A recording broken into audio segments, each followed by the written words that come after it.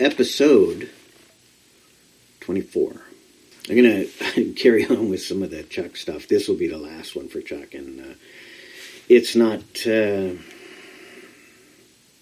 easy one for me to share. I guess I can explain that now. When, throughout my life, as a child, throughout my childhood, after my mom and dad divorced, I was exposed, can't speak for my siblings, I can, but I'm not going to.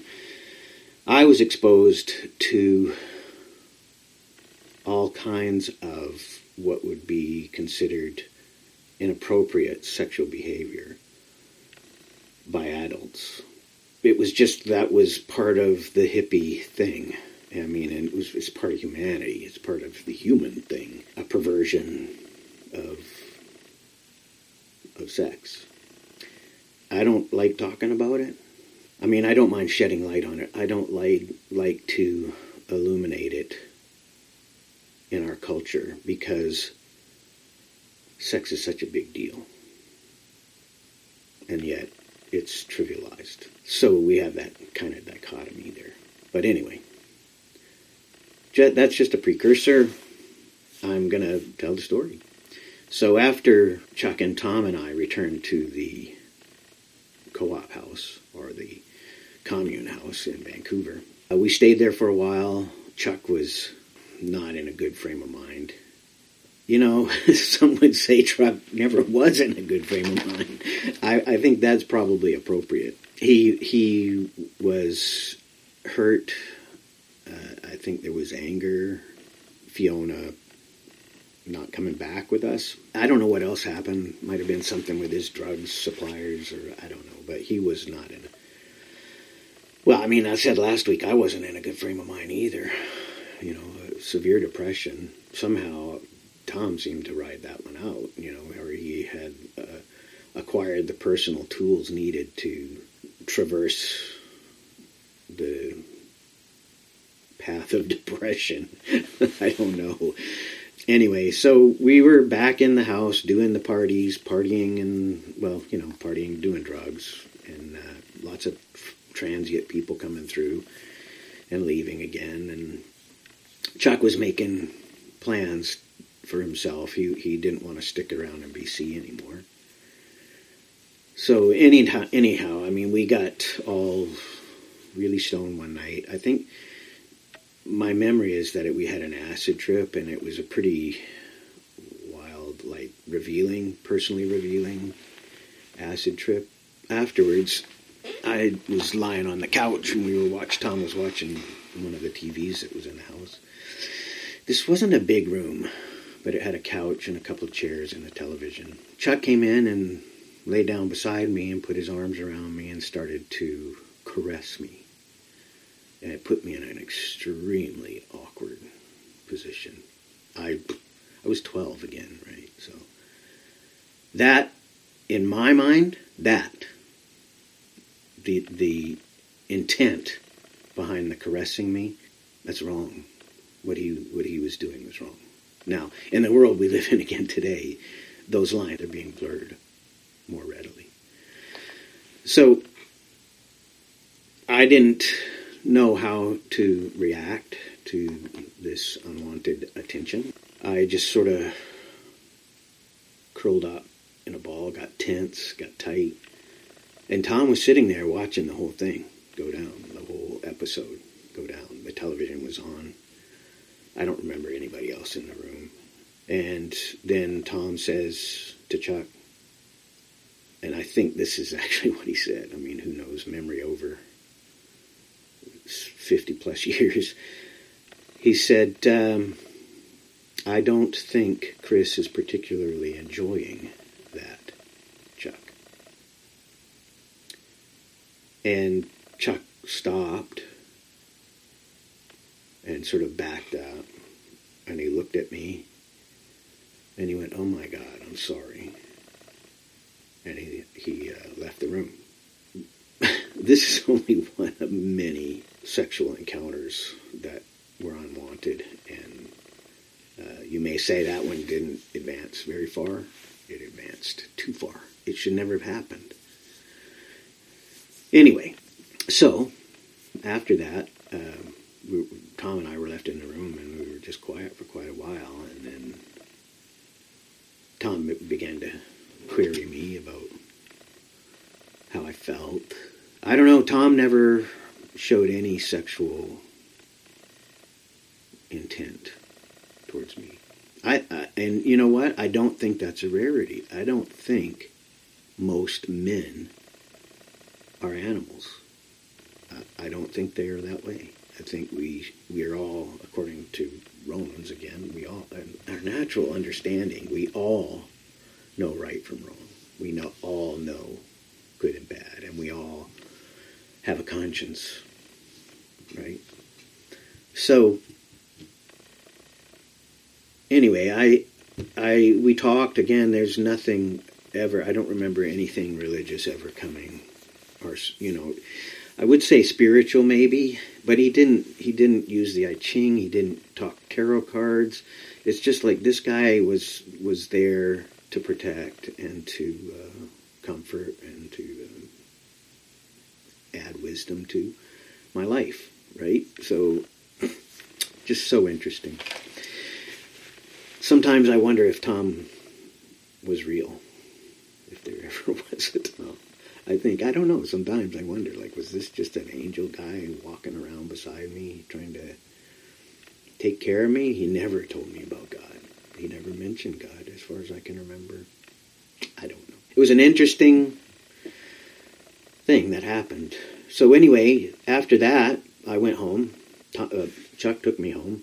Tom, I don't remember him coming over there, but he may have dropped me off. Chuck might have stayed a day or two. I can't remember. Then he left. He said he was going to go back to the States. I don't remember him being American, but that's how I remember him going back to the States. A lot of Americans up here at that time, young men, avoiding the draft, avoiding the Vietnam War. It was a lot. He may have been one. Wouldn't surprise me. So, these things all get me thinking about, again, back to philosophy. And like I said, I wonder if he was an angel. So I'm always going back into this spiritual realm that I consider actually to be the real realm. So I like, this is real. My flesh is real, and everything that I feel is real. But the real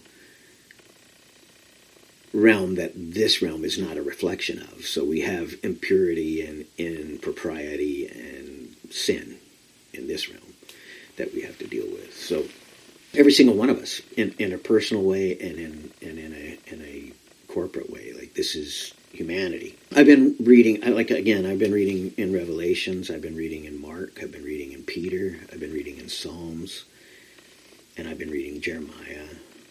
I jump around, like if you saw my Bible, this is one of them. You can see there's like probably 7 bookmarks in there, right? So that's how I read.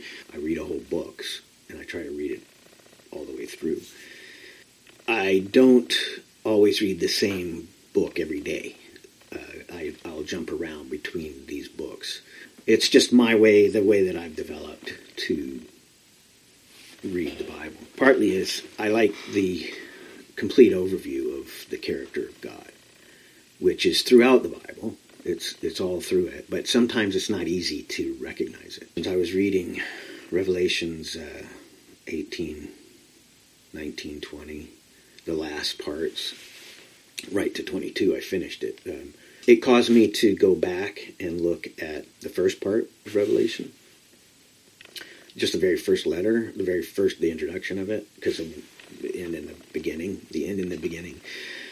One of the things that Jesus said about himself that he was the Alpha and the Omega. Sometimes I wear a hat with an Alpha and Omega sign on it. The Alpha is the very first letter of the Greek alphabet, and the Omega is the last letter of the Greek alphabet. And so at the beginning of the book of Revelation, where the prophetic end times prophecies are coming through, right up in the front, I can't remember, between 5 and 10 in the number sequence, so 1, 5 or 1, 10 or somewhere in there, Jesus is spoken of as the Alpha and the Omega, the first and the last, the end and the beginning. And that's what that means, that Alpha means the first, Alpha. And then at the end, that same phrase comes through a couple of times. And then right at almost the very end of the book, it's said again. Jesus says, "I am the Alpha and the Omega. I am the first and the last. I'm the end and the beginning." Taking me back to the beginning, and then looking at the end, and recognizing that he's identifying himself as the beginning and the end, and then thinking like I'm reading in Genesis 2. I've been rereading Genesis 1 to 7 or 8 over and over. It's 1, 2, 3, 4, the ones that really are grabbing me, and that's been going on for months, just months of me reading that. Every month, at least once, I'll read from 1 to 4, and I'll read it, and it's intense, that Genesis. It shows so much about our personalities and God's personality and why we're here. It answers so many of those philosophical questions of like, why is there something rather than nothing? Why am I here? Who am I? Is there life after death? Who's God?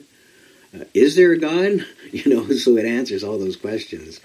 And I just love it. I just love reading over it and remembering and examining. And then Revelation I love too, but in a different way. Although the very end of Revelation, I gotta say, I'm realizing now, at the beginning in the Garden of Eden, there's this paradise. There's paradise, the Garden of Eden. And man comes in, and he's the cause of the destruction, although it's never destroyed. It's humanity's just forbidden access to the Garden of Eden. And then just recently reading them both at the same time, the beginning and the end, and reading Revelation and seeing the New Jerusalem that comes down is described specific, or very clearly is described as the Garden of Eden. It's not called the Garden of Eden. It's called New Jerusalem.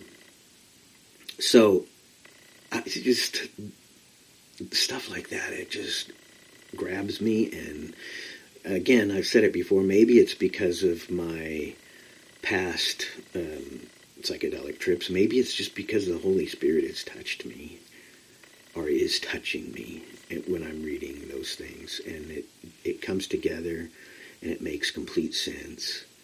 And it's just very clear that from the beginning, it was not God's intent evil for men to choose evil, but it was a given choice. And I'm coming to realize more and more that understanding this timeline with God, I mentioned it before, he's outside of time, and he's all through time. He created time. So his understanding is completely different of reality. We're in this 3-dimension plus time existence, so really it's a 4th dimension. We're in this 3-dimension plus time existence. And since the Garden of Eden, we choose ourselves over God, the Creator, our Father. There is this purpose that God had, purpose of us, humanity, learning who he is, establishing a relationship with him. And through the experience of the Garden of Eden, we learn a lot about who God is, a lot about humanity, what the nature of man is, since what we call the fall, since the fall of man. That is the disobeying the one mandate that God had to not eat of the tree of the knowledge of good and evil. So we learn about the nature of man in that first 4 chapters of Genesis. It's all there just in those 4 chapters. And then as you go on and read through it, it's, you learn what it takes to walk or live according to the plan of God, because he had a plan, has a plan. That is fulfilled in Christ. That's the Christian faith. That the plan was for Christ to live as a sinless man, die on the cross, and be raised again. And though that is the the lamb that's represented throughout Scripture, the sacrificial lamb. And there's also like scapegoat, like there's all these things that you read, like all these terms that we use that you realize are established in Scripture, and they're just permeated in our culture, and we don't even realize that the origin of them is the Christian faith. I've talked about that before as well, and I will again, no doubt. Anyway, and the purpose for us to become friends of God, for us to become sons and daughters of God. And that was the purpose from the beginning. Those are all just, would you call them allegory or whatever? They're painting the picture of our relationship, or our potential relationship with God. All through. You see the jealousy of God, like I talked about last time. You just see God's character. We're created in His image, and if you look at His character and you look at yourself, you'll see your capacity. But not just your capacity. You'll see how perverted the capacity has become, how distorted, how arrogant, how we've taken so many other gods, so many other idols, so many other things, and made them idols, lifted them up. And always we're at the center. Like, this is back to the Garden of Eden. We're always at the center, not God. What is it when you think about this grace that God has given us, when you think about Jesus and what He said, this grace, He comes to set the captive free. There's this understanding about repentance. And this word, we hate it.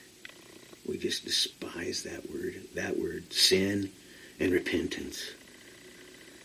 But again, repentance is like the way I describe jealousy. Repentance is an act of love. It's recognizing God's love for me, undying love, and loving Him back, and choosing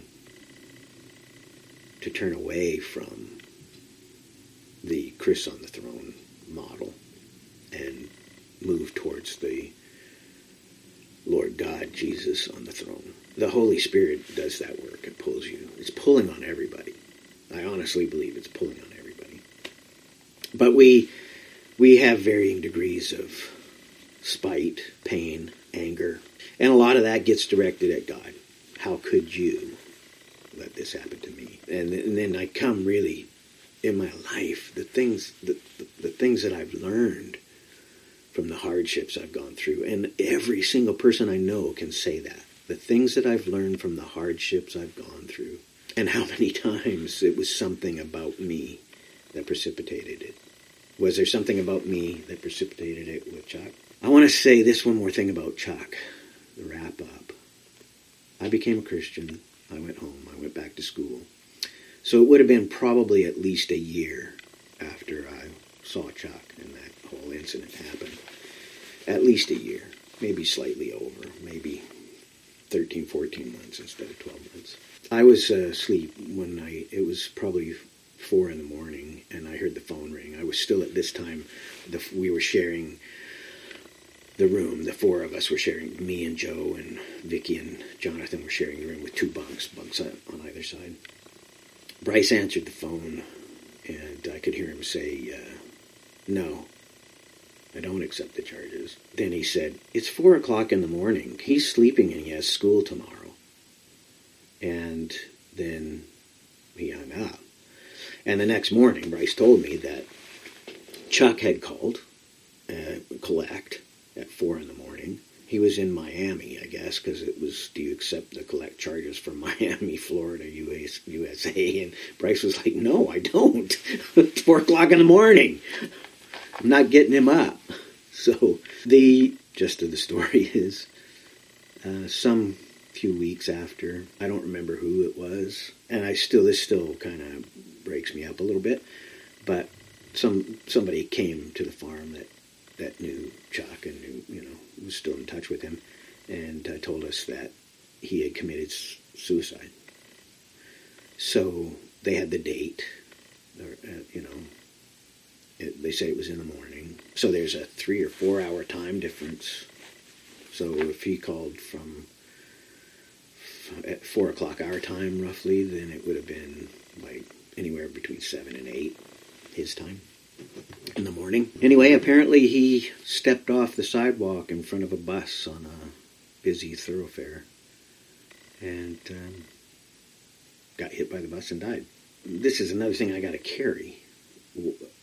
Why did he phone? Was he looking for something from me? Was he looking for redemption? And then again, was it something about me? Was there a reason? I don't know. Anyway, that screwed with my brain. It still does. It still boggles the mind. That's being what it is. I have a lot of love and care, and that produces a lot of patience. Like I read today in, must have been Peter, love covers a multitude of sins. I have a sense of loss, love lost. And the one thing about Chuck is that he never heard me say, "It's all right, I forgive you." Maybe without that, he couldn't forgive himself. And this again goes back to the plan and purpose of God, that we all know the wrong, the bad that we do. We all know it's there. And sometimes we can't forgive ourselves. And we're never going to get the forgiveness we need from other people. But back to Psalm 51, which I've mentioned a few times throughout these podcasts, that's the psalm where David had an affair with Bathsheba, a married woman. And then he sent her husband out to the front line of battle and had the rest of the forces pull back, and he was killed. So basically he had him murdered, just to cover up his own sin. And then when that whole thing unfolds, that's in 2 Samuel, that story. It's a pretty cool story. But in Psalm 51, it's David's writing that poet's heart, saying that he realizes that the sin that he's committed is against God. It's not so much man as it is against God, and seeking God's forgiveness. We sin against each other, there's no doubt, but the sin, the ultimate sin, like this, what makes it sin is God's holiness and our inability to live up to that holiness, that example, that our God. Anyway, that's this episode, and next one's 25. See you there.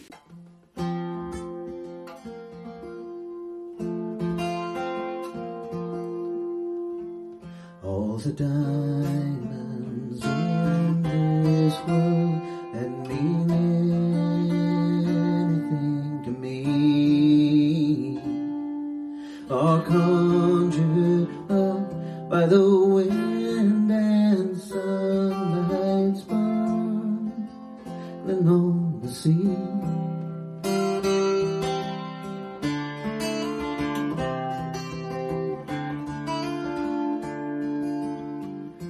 I ran aground in a harbor town, lost the taste for being free. Thank God he sent some gold chase ship to carry me to sea.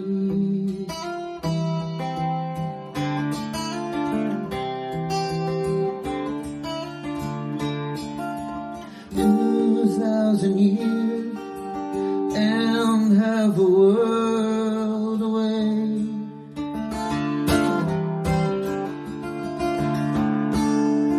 Dying trees still grow greener when you pray.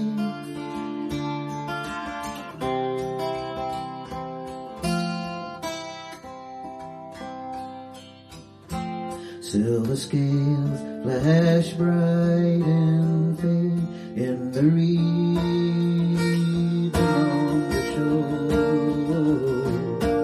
like a crystal swan in a sky of suns. His ship come shining like a pearl in the sea of liquid jade. His ship come shining.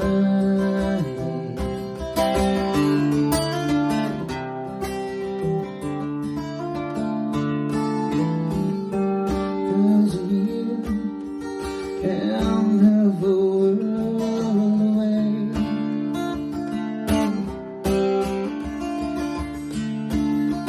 Dying trees still grow greener when you break.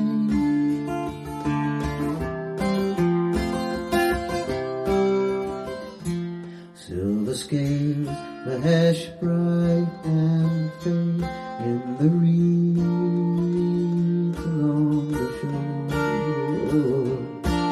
like a pearl in a sea of liquid jade. His ship comes shining like a crystal swan in the sky of suns.